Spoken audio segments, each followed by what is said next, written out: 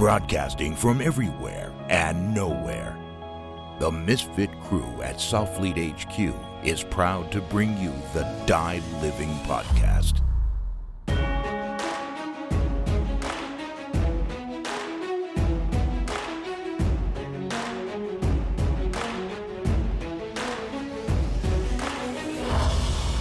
All right, guys, welcome back to the Southfleet Podcast, or you like to call it the Die Living Podcast. Today's episode we have is Dr. Medicine Woman Quinn, out of the owner of Clinical Athlete, and he also works with Juggernaut Training Systems. So I'm going to go and have him introduce himself to you guys. Quinn, the floor is yours. Thanks, George, man. Thanks for having me on.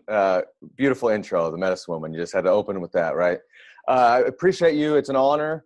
And this is the first time that I think I've got to meet this audience, and so I'm super excited. I am a physical therapist down in Orange County, California, and my clinic is attached to Juggernaut Training Systems, which is just a big facility, big training facility for barbell sport athletes mainly, you know, powerlifters, CrossFit, weightlifting, sport of weightlifting in particular, and kind of anything in between. You know, team sport athletes, we trickle in. I get tactical athletes in the door. You know, my PT office is open to the general public, and so I'm seeing everything within those spectrums. But my background and athletic wise is in the sport of weightlifting with the barbell and college football, and so you know I came this environment of just having a little office where I can look at somebody's movement or you know make a tweak here and there, and then we can go out and in the gym, and the training can be our rehab. You know, it's just awesome. It's a perfect scenario for me. Yeah, dude. I like the key point you said. The first thing you said was movement. I know that the fact when I first met you, you were with Darkside Strength with Ryan Brown, and Ryan Brown's a fellow veteran of mine, also prior grunt. And I remember when I was injured, I needed help, and I remember ended up running into you guys on the internet. Didn't know much about Juggernaut Training Systems or Darkside Strength. But I knew what I was doing. This is going to take us into a topic later on down in the podcast. I was doing nothing but foam rolling and smashing and realizing like, hey, this is the way it was going. And no one knows this, but I was going to start a company called Babyface Mobility. Nice, dude. You'd probably be rich right now. You fucked up. Yeah. And so I decided not to go that route. And now I'm here where I'm at today. But so I ended up hitting up with you guys, and you guys really did put me through a full movement screening via remote program. And that's really kind of got my wheels turning on like the remote programming aspect of everything and really how to look at an athlete in a different realm. And I was really huge. And he introduced me to PRI, you know, which was huge for me. And I've been talking about PRI like crazy. And one big thing about, you know, going into that realm of everything was that we were trying to recreate better movement for longevity. And a lot of times what happens is a lot of athletes, not just a tactical athlete, but a lot of athletes in general, don't see it for longevity. They want the now, especially now in the sport of competitive fitness or just fitness in general. We have such a huge social media pushing in the world nowadays that human beings are just so on what's in front of them. And, you know, I really took a step back and was really able to see what you guys did with me there. And then I ended up coming to a Becoming Unstoppable seminar where you and Ryan Brown actually were one of the first guys to actually teach that seminar with Chad. And I remember going through a whole bunch of stuff with you on that. And then I got super lucky, and you got super blessed to have me as one of your interns for a good summer. And it pretty much was a Juggernaut Training Systems internship. And it was the very first one. And I was able to really get real in depth with you. I really pretty much went through mini PT school in 12 weeks, along with the FMS, which is functional movement screening course, with you at the same time. We learned from the floor all the way up. And ever since then, I've taken off with it. And, you know, I implemented it into my gym that I used to own, CrossFit Double Barrel. And it was one of the first gyms in San Diego, besides what you were doing, to implement breathing movement work and PRI into everything, into the gym to see it. And I saw a huge increase in proper movement pattern in that gym. And they still do it now to this day, even though I'm not part of it. And, you know, where I want to go with this is what really got your wheels spinning in your brain to really get you into understanding movement as a long-term instead of the short-term, because of the background that you came from. Yeah, it's a good question. You know, it started in physical therapy school when I played college football, and I didn't have any acute injuries. It was all like just kind of wear and tear. It was like I was having anterior knee pain the entire time with squats, I was a defensive back, so I was backpedaling with the running, so I was getting all that. After football, I started in the sport of weightlifting, which was around the time that I started physical therapy school. Now I'm trying to learn how to overhead squat, snatch. We were doing that stuff in college, but now I want to be able to snatch more weight and go lower. And so it was like, at the same time that I'm learning in physical therapy school, my wheels are turning on how I can position myself differently, like literally position my body. How can I get into these positions that my body just doesn't seem to want to get into?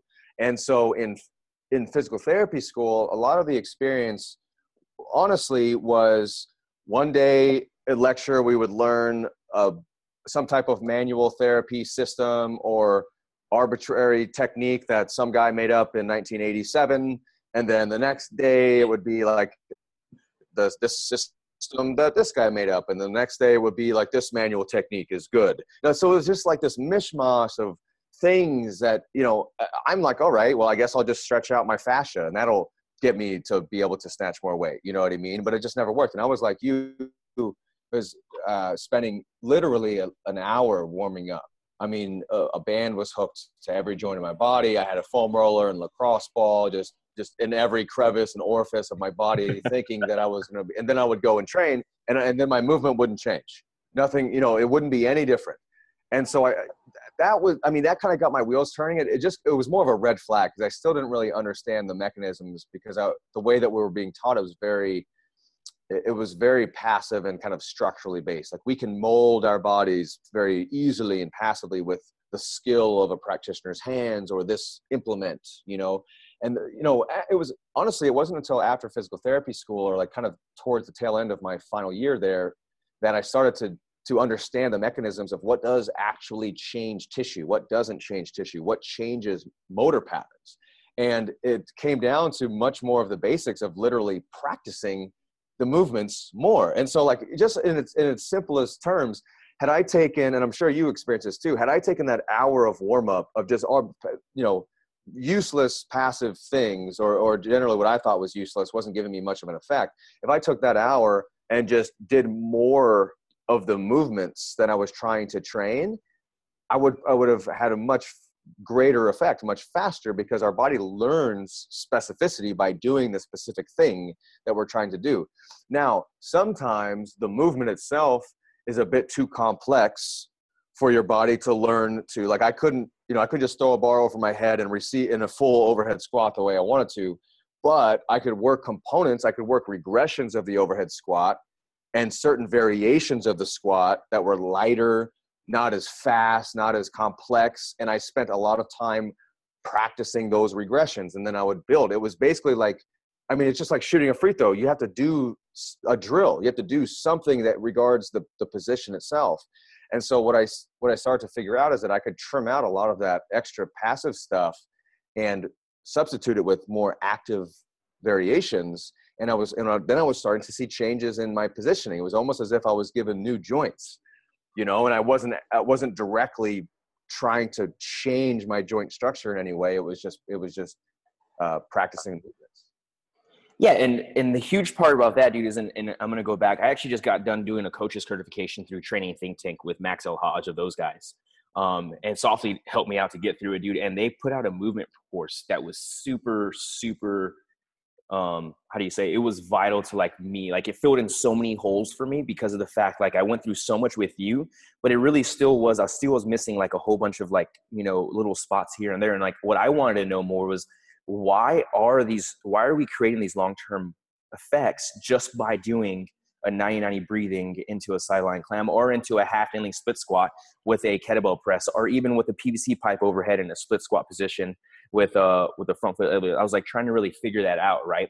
And what I ended up coming to understanding is we were actually so everyone was so used to going 110% or being at a 10 for movement, right? No one ever understood that, hey, movement actually needs to be done if you want to get better at it at a 1 or a 2. So the way I look at it on a spectrum, right, we look at the spectrum here at a 10 is your sympathetic state is really high. And then on a 1, our parasympathetic state is the key where we want it to be. And what I started understanding and learning is like when we get into a very low parasympathetic state, we open up the prefrontal cortex. right? So which ends up helping create long-term movement because it's like replaying this in their head, just as if they were in a high stress environment. It snaps and they don't know how to do it. They just go back to what they've been taught. So if we can teach them in this low stress environment how to move, like you talked about, like you said, you couldn't snatch your, let's just say you just couldn't snatch the proper way or receive a barbell the way you wanted whenever you're hitting those heavier weights. But as you started moving back and regressing and refixing and reteaching yourself how to move, you started seeing changes in catching your weight. And this takes me into, it's pretty much just you change movement variability and how you move when you catch a heavy load. Yeah. These are the principles of motor learning, just motor skill acquisition. Forget motor learning for a second, just any skill. Like if I'm trying to learn math, I'm not gonna be at my best if I'm stressed out about my job, if I didn't sleep, if it's hot as hell, I'm like sweating my ass off and I'm trying to learn this new like math skill or something like that. I'm gonna have a terrible time, right? And then it's not gonna stick. It's the same with movement. So if you're trying to learn a new skill, I'm trying to learn how to shoot a free throw. Just because I can hit 3 free throws in a row for the first time ever doesn't mean I'm ready to be stuck in Game 7 of the NBA Finals with 100,000 people watching me and the millions of dollars on the line. I'll shrink, I'll forget completely what I learned. It's movement, overhead squat. It doesn't matter if you're trying to learn something new. It has to be in an environment in which the threat is very low. You can relax, like you said. You can take the information in. You can be calm. You can practice. This is actually where being very conscious in the moment is helpful. And as you gain skill acquisition or motor skill acquisition, in this case, whatever the movement is, then you can start layering on different variables.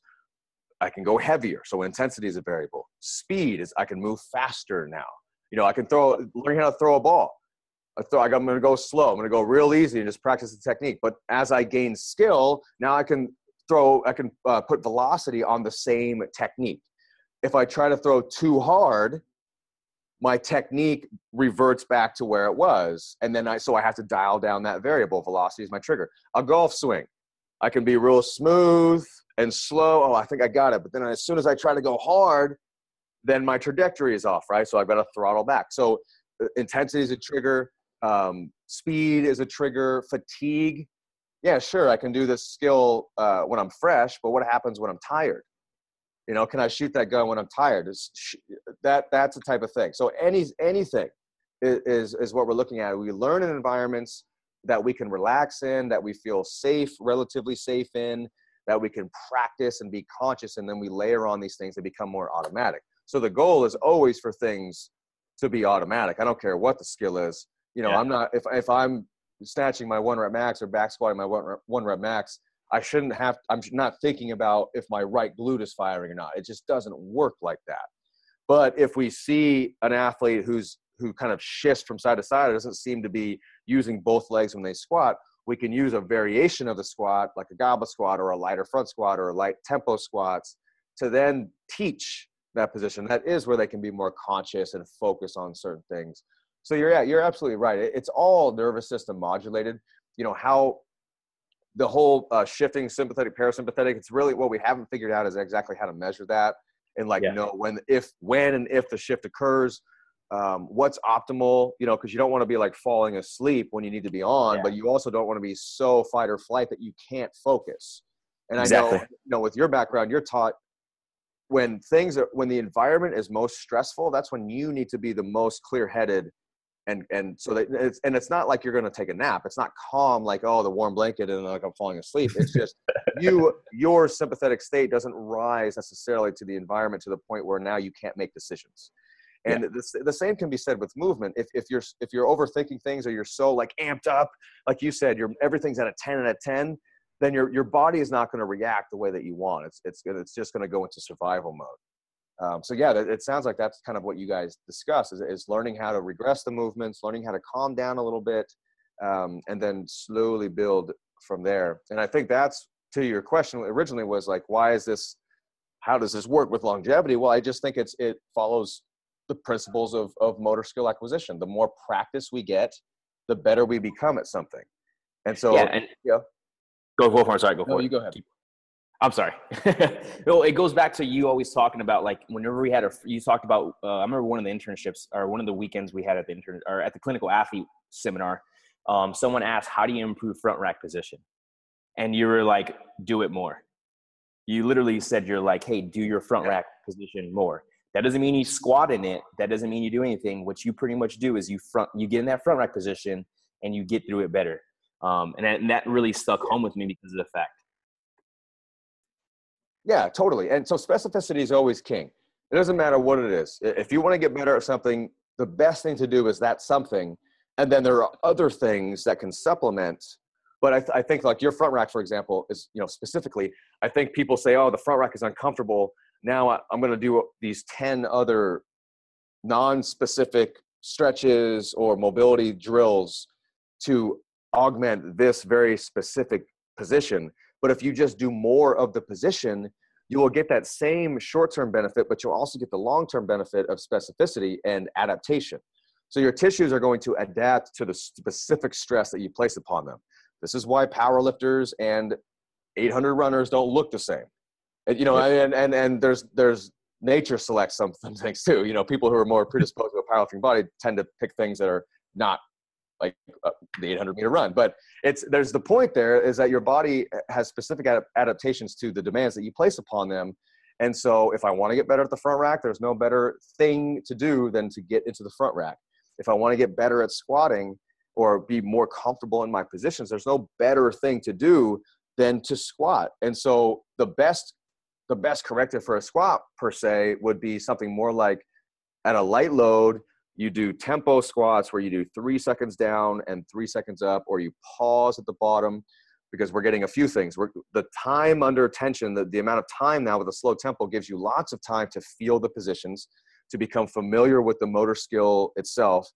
The load is light enough that you can recover quickly, and the frequency can be high, so just more practice, right? And then the time under tension or pause increases your tissue's tolerance to the position. So it literally strengthens the connective tissue needed for that particular movement pattern. So as specific as a tempo pause squat would be to gaining mobility, quote unquote, for the squat, what would be much less specific would be foam rolling my glutes to get more mobile in the squat and sacrificing time, as a substitute, sacrificing time that I could have been doing a variation very, very slow. And I think that's a mistake. And that's why sometimes we miss these long-term gains, because we're doing things that don't actually provide a sufficient stressor for permanent adaptation. Your body doesn't care about it. It's like, oh, it made me feel a certain thing for a short time, but it's not going to change physiology long-term. That's something that's huge, man. Another question I want to get into, because we've been talking a lot about specificity. I can't even speak right now. I know what you're saying. I got you. Everyone. We've been talking a lot about that, right? But the fact that what I want to go to next in is, a lot of the times what happens is a lot of tactical athletes have really bad ankle range of motion, really bad control of the pelvic, really bad midline stabilization. And then we start seeing a lot of low back problems, right? And, I know you see it with your everyday client, I'm pretty sure, especially, what is the leading cause to the athlete or the tactical athlete that has that lower back problems? And what do you usually do to correct it, or what do you see with that? I'll back up a step, because I think that before we start blaming body parts, or let's say this, let's put it this way. Somebody can have textbook range of motion and still have pain. So it's so range of motion, or ankle mobility, hip mobility, pick a structural thing that doesn't equate 100% to that you're going to have pain. There are people, it's the other way around. So workload, actually, so when anybody comes in my door, the first tier that we address as far as intervention is their overall workload. The tactical athlete is, compared to other professions, is doing a lot of different things. Their workload is generally very high. And so if we're not necessarily addressing that and addressing their ability to come down and recover from that, how's your sleep, how's your nutrition, I'm not even going joint by joint. I'm not even going structural, because it's not going to matter. It's not going to trump the fact that they're just consciously, consistently beating themselves down. It would be like this. If I kept punching myself in the face, no, seriously, think about this. If I kept punching myself in the face and my jaw started to hurt, and then I started thinking to myself, oh, well, maybe my jaw is just not mobile enough. Maybe I'm lacking mobility in my jaw, but yet I keep punching myself in the face. Let's first address the stressor, address the workload. That's the underlying issue. And then we can work on, mobilizing your joint if need be. But really, it's going to be about tolerance. So that is always tier one. And it's hard to go into depth on that because everybody's different. I have to ask, what's your day-to-day like? What's your training volume? Because you only have so much bucket. Your body doesn't care. Your body doesn't allocate stress to different areas. Stress is stress. It doesn't matter if it's stress from work, home life, the gym, or the job. It all gets dumped into one bucket. Stress is stress. And so we've got to talk about all of those things. And so I'm asking these questions. What's your week, Monday through Sunday? What's your training volume like? What's your work volume like? All of these. And so we've got to try to filter and modulate the workload so that they can recover from that. Then I'll get into more structural based stuff. But I think, as far as positions or joints that tend to be restricted in range of motion, or certain patterns that you see, like low back pain is really common, et cetera. It's really common for everyone, to be honest. I think you're probably just seeing the cause being sustained positions or the equipment. So like footwear, that's very protective but also very, it's basically like wearing a brace. You're wearing a foot and an ankle brace and a big old boot and a shoe that's not allowing your ankle to move. Well, your body's like, okay, he doesn't need his ankles anymore. And so they're going to make ankles that don't move. And so a lot of it is just adaptation. It's just specific adaptation of prolonged positions. Are you a cop and you're sitting all day?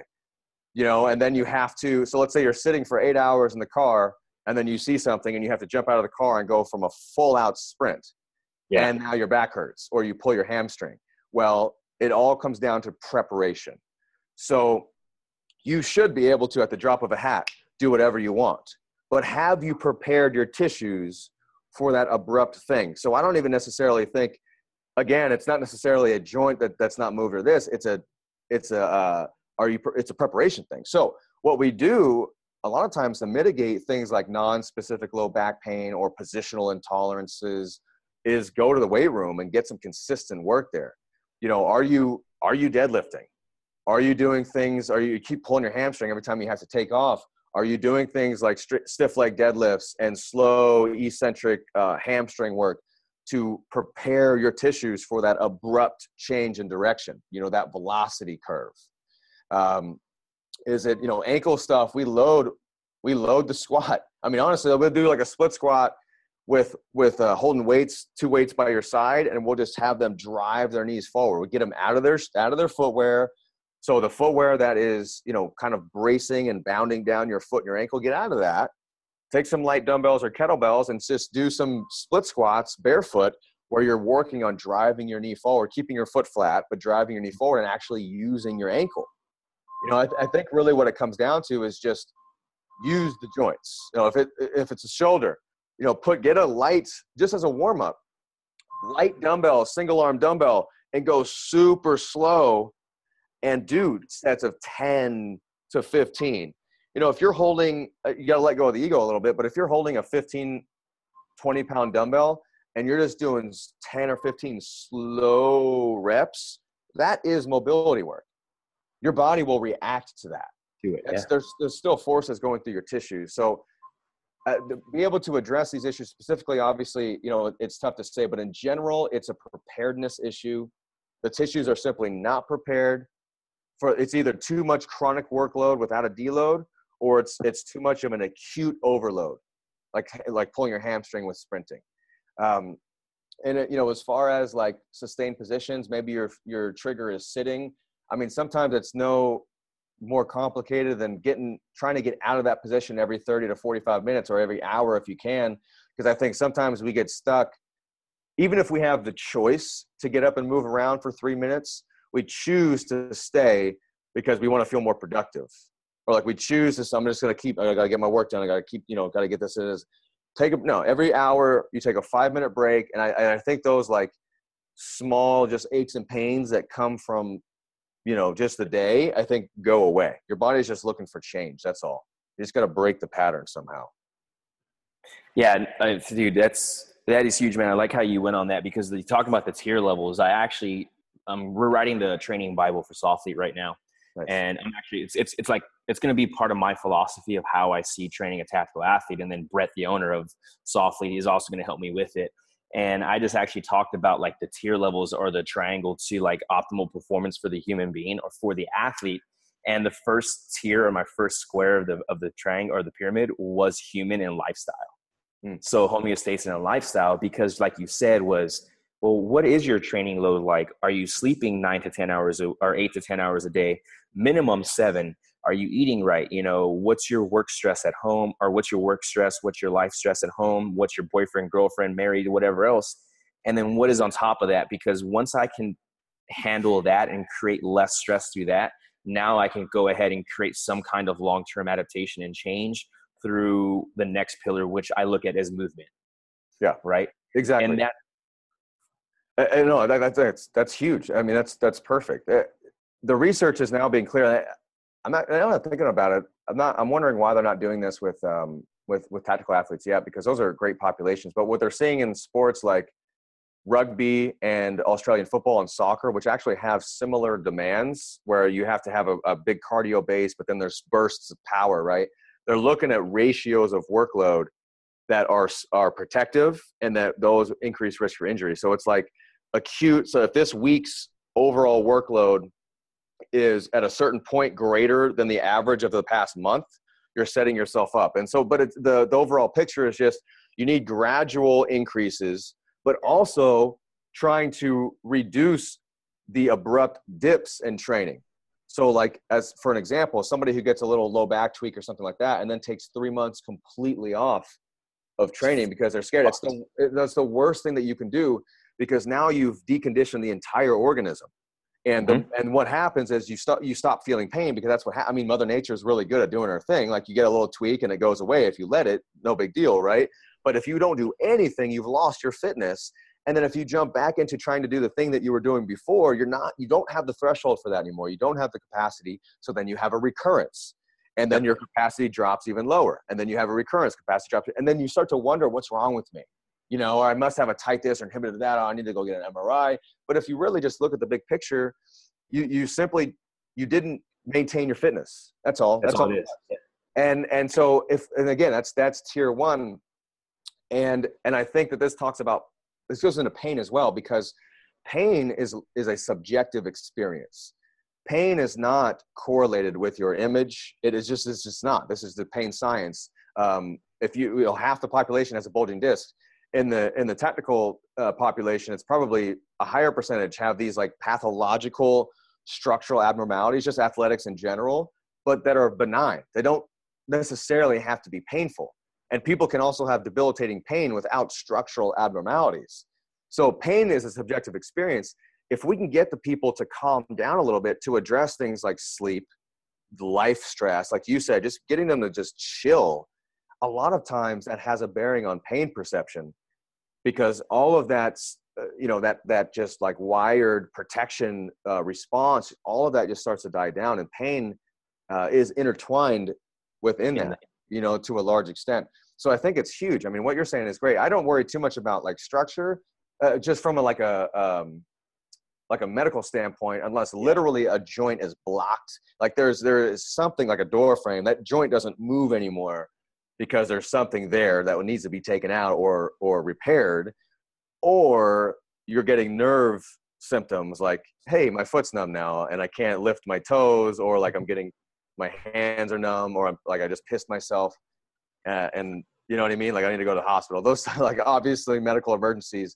But other than that, it's calming you down, it's reassuring you, and it's building your program within your tolerance. And then we'll go into position, because I spin it from a performance perspective though. When we go down to tier 2, as far as like position and optimizing movement, I look at it more from a performance level, because I can't say that, if we make your squat more symmetrical, you'll no longer have pain. But what I can say is that if you're pushing generally, if you're able to use both your limbs equally, you're able to produce more power, or you have more options as far as movement. If you're stronger, if you're more stable, all these things will help your performance. So that's kind of how I spin it there. And we're always looking to tweak positions, in the squat. A lot of times, like for example, with depth, if somebody is not cannot attain the depth in the squat that they desire, and maybe they also feel like their hip joints just kind of stop at a certain point, and they feel some tension, like in the front of their hips, for example. Sometimes what we'll do is we'll play around with pelvic tilt. Like George, you've seen us do this lots of times, and you have experience with this with athletes as well. We'll have them arch really hard or tilt their pelvis back to a more level position, and see if that alters their depth at all, or changes the way that the squat feels. And sometimes it's as if they have new hips, all of a sudden they can't achieve a depth. They can achieve a depth they weren't able to do before, after all the smashing and rolling and all that stuff. And all we did was kind of tweak position. Saying with the squat, the stance is also something that you can manipulate. So if somebody insists on having like a toes forward, very narrow squat, and they can't seem to hit the depth that they desire, well, maybe we'll let them toe out a little bit to respect natural anatomy. A lot of times that's a more natural position for people's hips to hinge into in the bottom of the squat. So there's always things that we can manipulate, from a positional standpoint to change movement for the better. And it's nice because it's really quick. So, it is. Yeah. I know you that too. I mean, as an athlete, who's experienced all of this, I used to go into training for the day and take 45 minutes to warm up. Now I literally go in and it takes less than 15 minutes to legitimately go through my protocol of what I want to work for the day. And I have different protocols for different days. I have a protocol for my back squatting day. I have a protocol for my snatch day. I got a protocol for cleans and front squats and all this stuff. But literally it's just 3 or 4 different types of movements that create long-term, movement longevity, and really focus on that. And another big thing I want to talk about is how you talk about really lowering the pain in the athlete and get into that is because of the fact that we talked about this pre-show, I did a podcast with Rob Wilson, and we talked a lot about breathing, right? And I mean, that dude is a wizard about breathing. The dude's been studying it for 12 to 15 years, and he implements it through power, speed, and endurance. And I'm kind of bringing it in through my own way, where I'm trying to be unique and bring my own creativity into Soflete, which we're doing really well right now. I mean, if you look at our programming, we have prehab and muscle activation and movement prep work before you go into the day of our strength and stamina, whatever program you're on. And then once you're done, you actually have down regulation breathing work with down regulation movement work to really get the athlete to create that long-term and longevity. And I really like how, I'm doing that. I did a podcast with him. Now we're talking about bringing this in, because I tell you what, right now, a lot of tactical athletes fucking hate doing movement work. Mm-hmm. They hate it because they're the type A personalities where they think all they got to do is get in, crush it, and get the fuck out. And honestly, dude, nowadays, I'm not gonna lie to you, I was in that mindset back in the day too, when I just got back from Afghanistan, finished slaying work and doing all that kind of stuff. All I wanted to do was just hammer it, dude, and just get after it. And it ended up leading to me getting injured. And, now learning through experiences and the way the world works, right, and the way it evolves, now I'm trying to recreate, not have this happen to the guys that are there now. And it really makes me happy to hear that, having people like you who are able to put this information out and then really teach to coaches like myself. Because I look at myself as I'm a professional coach now for a living. That's what I do for a living, and being the head of human performance for Soflete, really looking at, hey, how should we make this program sustainable for the rest of our lives? Because we talked about it pre-show also, there's a lot of military companies out there who are writing programming for tactical athletes, and all they want to do to them is prove that they can make them work harder. And you know what? It's not about always working harder. And that's something I learned through the internship, through maximum recovering volume, overload, and all that good stuff. And I'm not going to lie to you. Have I overloaded athletes? Have I burnt athletes out? Have I broken athletes? Yes. And it's funny is when I was programming like that for such a long time, when I started making the changes to my new philosophy and foundations, athletes started questioning me. What are you doing? Why are you doing this for? Why am I going so hard anymore? And I really had to create that buy-in. And this is where it leads me into now when we talk about the buy-in and the trust with the athletes or the tactical athlete, or how you create that buy-in and trust whenever you get a new athlete in, especially because, or how would you do it for a tactical athlete? Because that's such a huge key, right? Building the trust, especially for someone like you who's never been in the tactical athlete realm, dude. We talked about it before. It's a wolf pack, dude. I mean, if you're a wolf looking outside and you're trying to get in, it's really trying to educate these guys and really build that buy-in. And you talked about out with the 29th Airborne. Who was he with? 21st Airborne down in Fort Knox. So yeah, no, I agree. And so buy-in is probably the most important thing. The physical therapy research is very interesting. We don't do a whole lot. Mother Nature does most of the things for us. I'm talking like physical therapy in particular, whether we want to, admit it or not. And what seems to be the biggest variable as to a successful outcome is whether the patient likes us or not. I'm serious, it's their expectation. Is there a relationship with the clinician and athlete? Is there a relationship with the coach and athlete? So this is exactly what you're asking. Creating buy-in is huge because it doesn't matter what, you could have this perfect program. I've got your workload, your ratio is perfect. We've got these drills to fine tune your patterning, and it's all perfect. But if the athlete doesn't believe in it, they're not going to put the effort in, and the kind of psychosocial aspect of these things is going to take over, and it's just not going to work. I mean, or the chances are just going to be much lower. And so it's hard. I actually had an experience like this just before this podcast. Literally, when I was finishing up with an office visit before I jumped on the call with you, was a lifter who had just been making the mistakes that we've talked about. He surpasses max recoverable volume. He would take 4 months completely off, and then he would hammer himself again and then again and again. And it was over the past 3 years that he's done this. And I told him, listen, this was a programming. There's nothing wrong with you. There's nothing wrong with your structure, your body. He moved great. This was a programming error, and it's going to be a programming solution. And it was hard for him to wrap his brain around that, because in his mind, he had messed with his program in that he had taken time completely off. And so what's hard is that I could just say, no, you're wrong, stupid. Listen to me. Obviously you were doing this wrong. And I could make him, and he could put the wall up. So what you can do to create buy-in, what makes it more difficult is if you start to attack their beliefs or their expectations. You've got to understand their expectations. You got to ask questions. Why do you think? Because a lot of times what they were doing in the past wasn't working, and it's obvious, right? So you could just say that and well, obviously what you were doing wasn't working, so why don't you listen to me? And maybe you can get away with that. And it is a pretty abrupt point, I can't argue with that. He's right, so let me try this. But what you can say is, well, why do you think that wasn't working? What did you do? How could you have optimized your program better in this realm or this realm? Or what do you think about it when you feel this in a certain movement? Positioning wise, why do you think that is? So get an idea of what they feel like, and so that they know that you're hearing them. At least they've been heard. Yeah. That's a big thing. You know what I mean? At least they know that what they think is out there. Now you can start to reshape their beliefs. And so what I did in this scenario is I basically wrote down his entire timeline, and I said, okay, this is what you did here in this month, boom, boom, boom. Here were the gaps. This is where you should have kept training. This is why you this is why you had a recurrence, because you got deconditioned and then you tried to push too hard. Boom. And we just laid it out. We started filling in the holes. This is what I recommend instead. Higher volumes, lower intensities to gain general physical preparedness, tissue tolerance, connective tissue resiliency. And so I started kind of filling in the gaps, but also explaining with the rationale, and not necessarily attacking what he was doing, but just providing him alternate explanations. And so I think that's really important key, is to meet the person where they are, have them felt heard, and then you start to provide alternate strategies. Understand them first. This is what you were doing. This is potentially why it didn't work. Here's my suggestion now. And generally the response is pretty good. So if you got a room full of guys, you just need to explain yourself.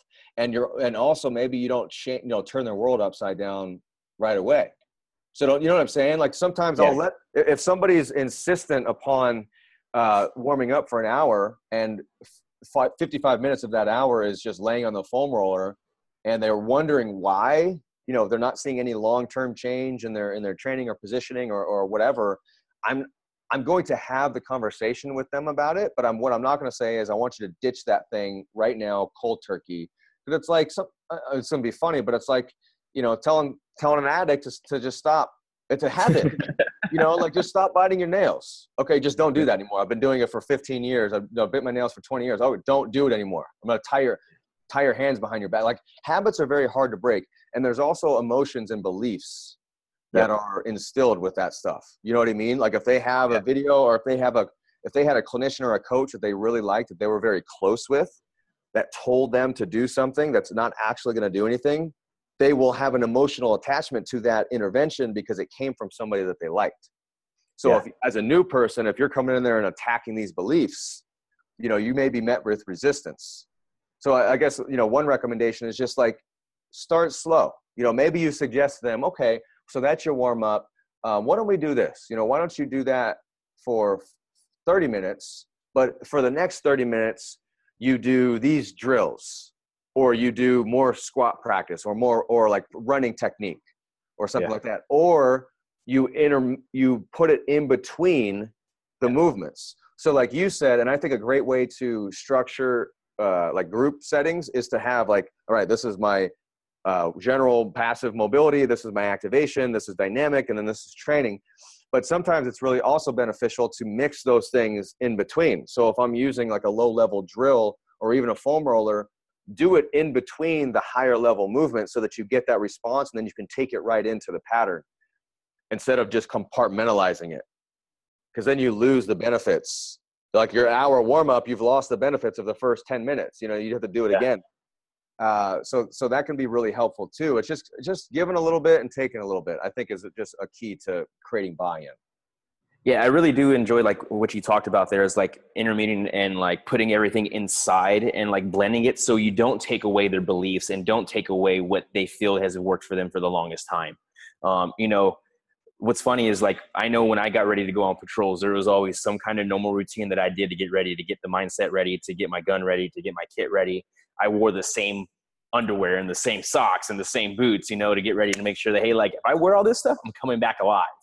Like now I look back at it now, I'm just like, man, I did whatever I did to keep my mind there so I can be ready to rock and roll. And it's the same thing now on the athlete side of ways is when they go into a weightlifting meet, they wear the same pair of socks, the same pair of tights. They want it the same exact way. They have the same exact, because it builds what routine. Right. But if the routine is not working, we need to fix it.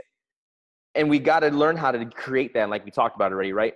Don't take it away from them, because you just can't have them drop it completely, because now you're just taking away belief or you've messed up the routine. Let's just go ahead and throw in little small things here and there. And by the time you know it, they're seeing the change and the adaptation. Now all of a sudden they have a new routine going with that. And that leads me into this, dude, talking about, when I first found you, you were actually having a controversy with Kelly Starrett on CrossFit about the knees out and fall and all that good stuff. Well, then you got deeper into the foam rolling and smashing aspect of things. Mm-hmm. And you just put an article out, I think yesterday, you posted about the myths on foam rolling and smashing. But dude, I've seen nothing but, like, you talk a lot about that a lot, right? And I know you joke a lot about it too. I mean, if you follow this guy on Facebook, guys, he does have a professional side of him, but he also has a smart ass side of him, which I really do love about Quinn. He's not super, super uptight. He also likes to eat a shit ton of Hometown Buffet. They closed, man. They closed. Hometown Buffet is no longer around. It's depressing. Oh, so where did you go to now? There's a Golden Corral. There's a bunch of Asian buffets closed, so it's no big deal. All you can eat sushi is closed. Yeah, I'm good.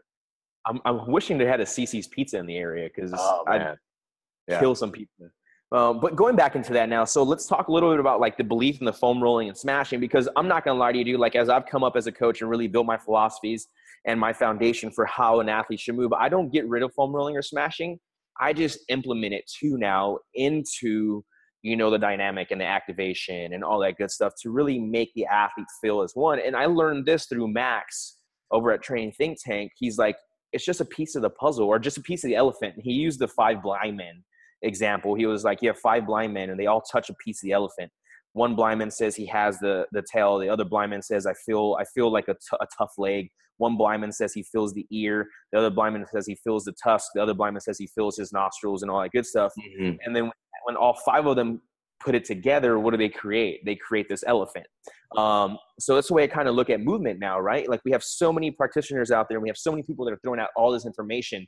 And it's funny now because I remember you coming up, dude, and doing all the stuff that you were doing with what we're doing now with the movement and, you know, creating a long-term movement. I'm seeing a lot of people following along with it now. I mean, everybody's doing it now. Like, it's the new thing to do. Right. Just moving, just training. Yeah. Just moving, right? Like, shocking, right? Just move. It's crazy, right? It's like, oh, you can just do movement on a recovery day. I always joke, like, what did we do without foam rollers? What did an athlete do before that came to existence? We're lucky that we're still, you know, a species. What did it took you before? So I want to preface it because I do think whenever you question an idea, that's just kind of how the internet works. So you question an idea, and then that all of a sudden you become the anti of that idea.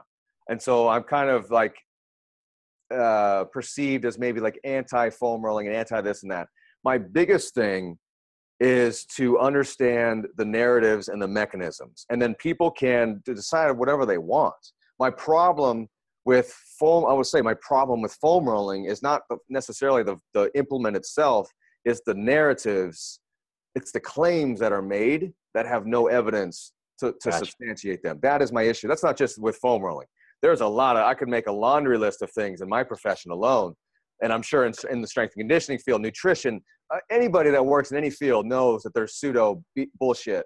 You know what I mean? And then they wish they'll just speak to high heavens. So it's the claims that are made are my biggest thing. So, and then my opinions are based, I try to base my opinions on the evidence of the actual mechanisms, like this is what it does, this is what it doesn't do. So we can go into that.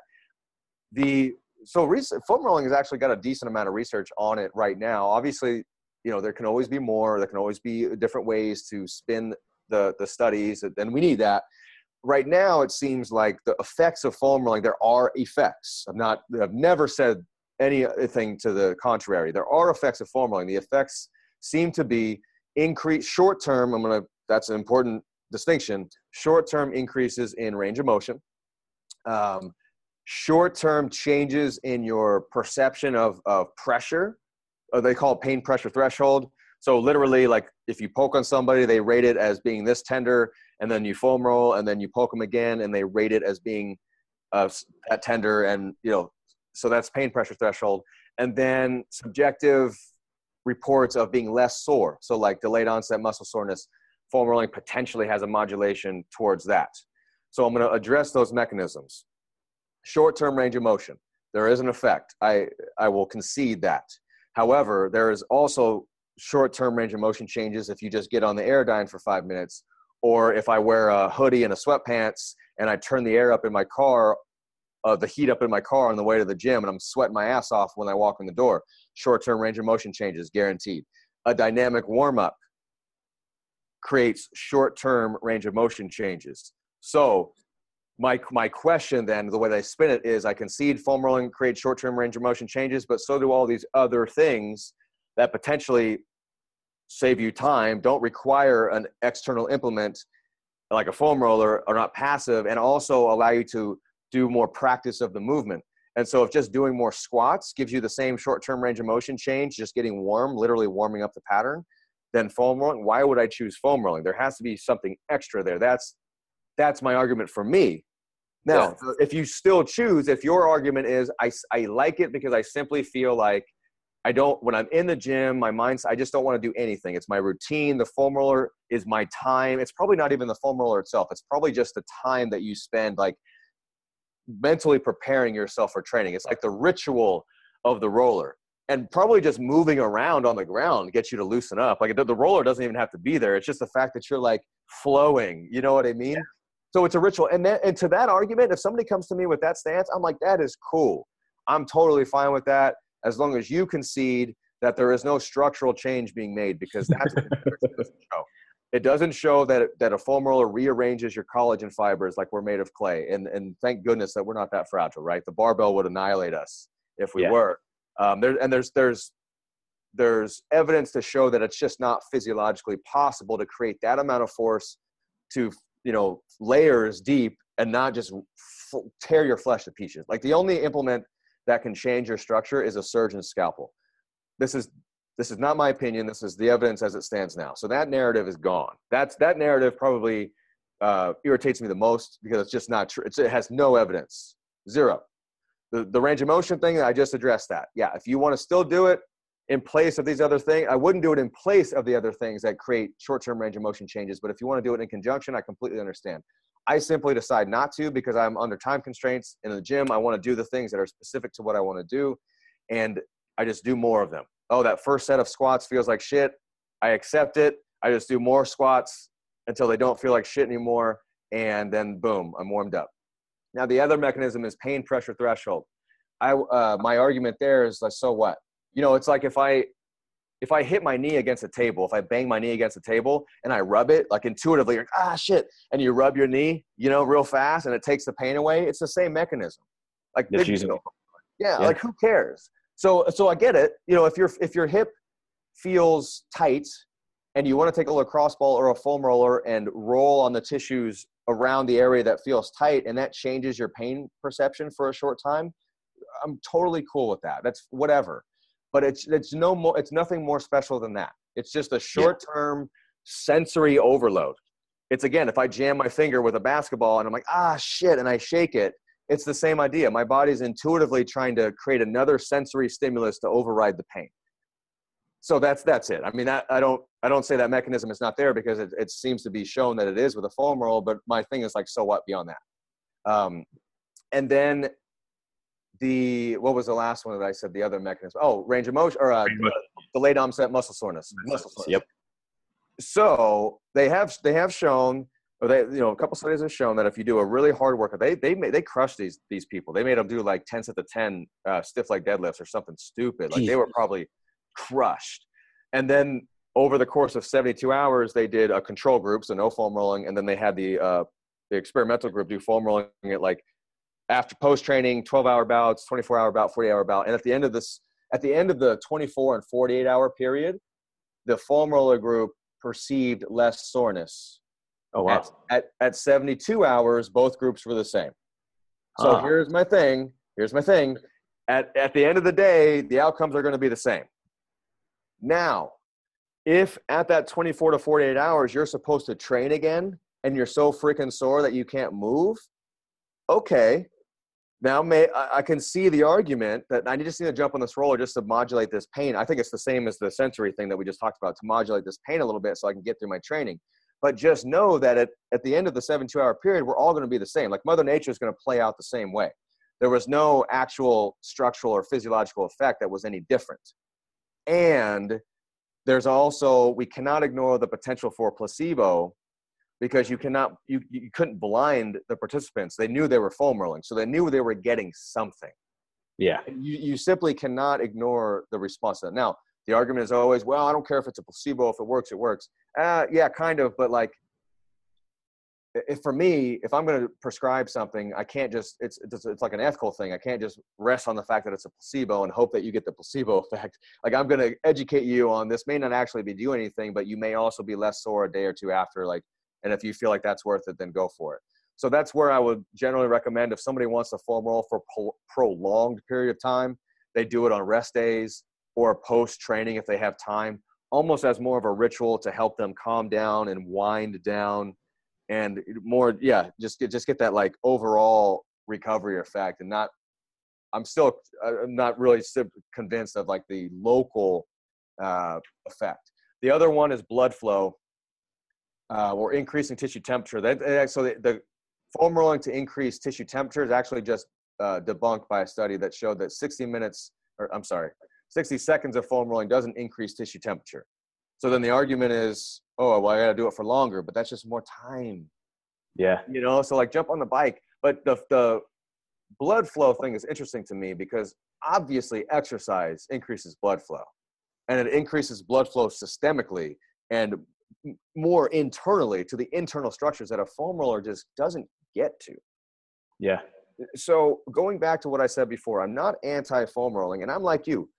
If somebody really likes it and they have those expectations and beliefs and they're not ready to let anything go completely, I'm like, all right, yeah, fine, do it. Small bouts, minimum effective dose. Get that short-term change in pain perception or range of motion, and then do a movement pattern. And that's fine. Yeah. I'm totally cool with that. I want to make sure that people understand the actual mechanisms, and then we can kind of address the false narratives that are thrown out there a lot.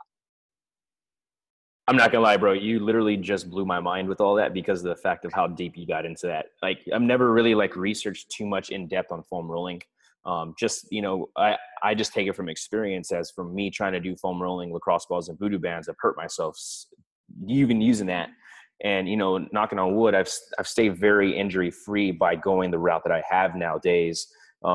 And like I said, you just gave, like I said, I always love talking to you, man. You always give me something new. I'm always open to listen. And that was it right there, dude. I think a lot of the listeners listening right now are going to be like, light bulb.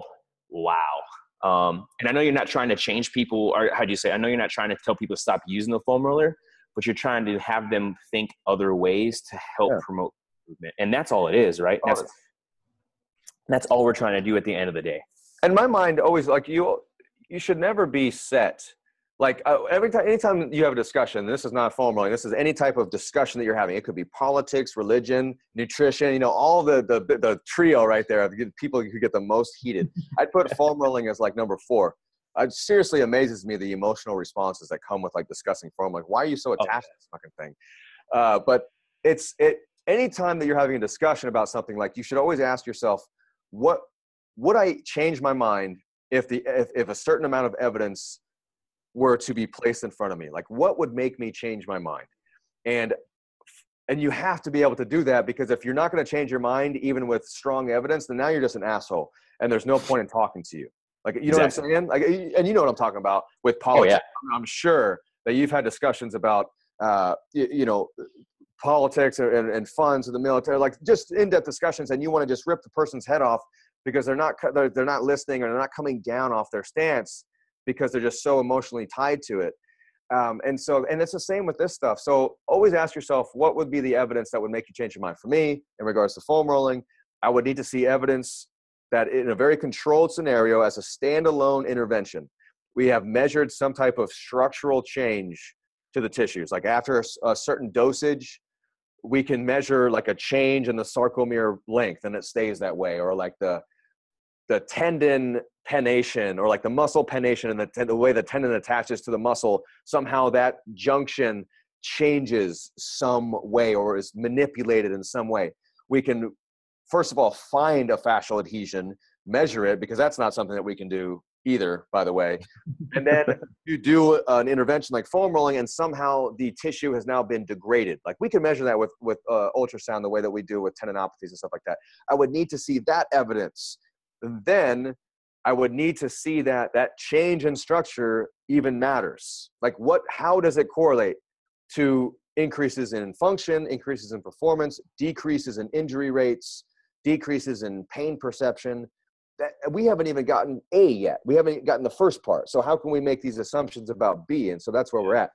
And that's the type of evidence that would make me change my mind. But I would, if I saw that, and it may be something that comes in the future, then I would have to revisit my stance. And I'm totally open to that. I wouldn't like it. Nobody likes questioning themselves and, you know, changing their stances and their biases. But that's what we need to see.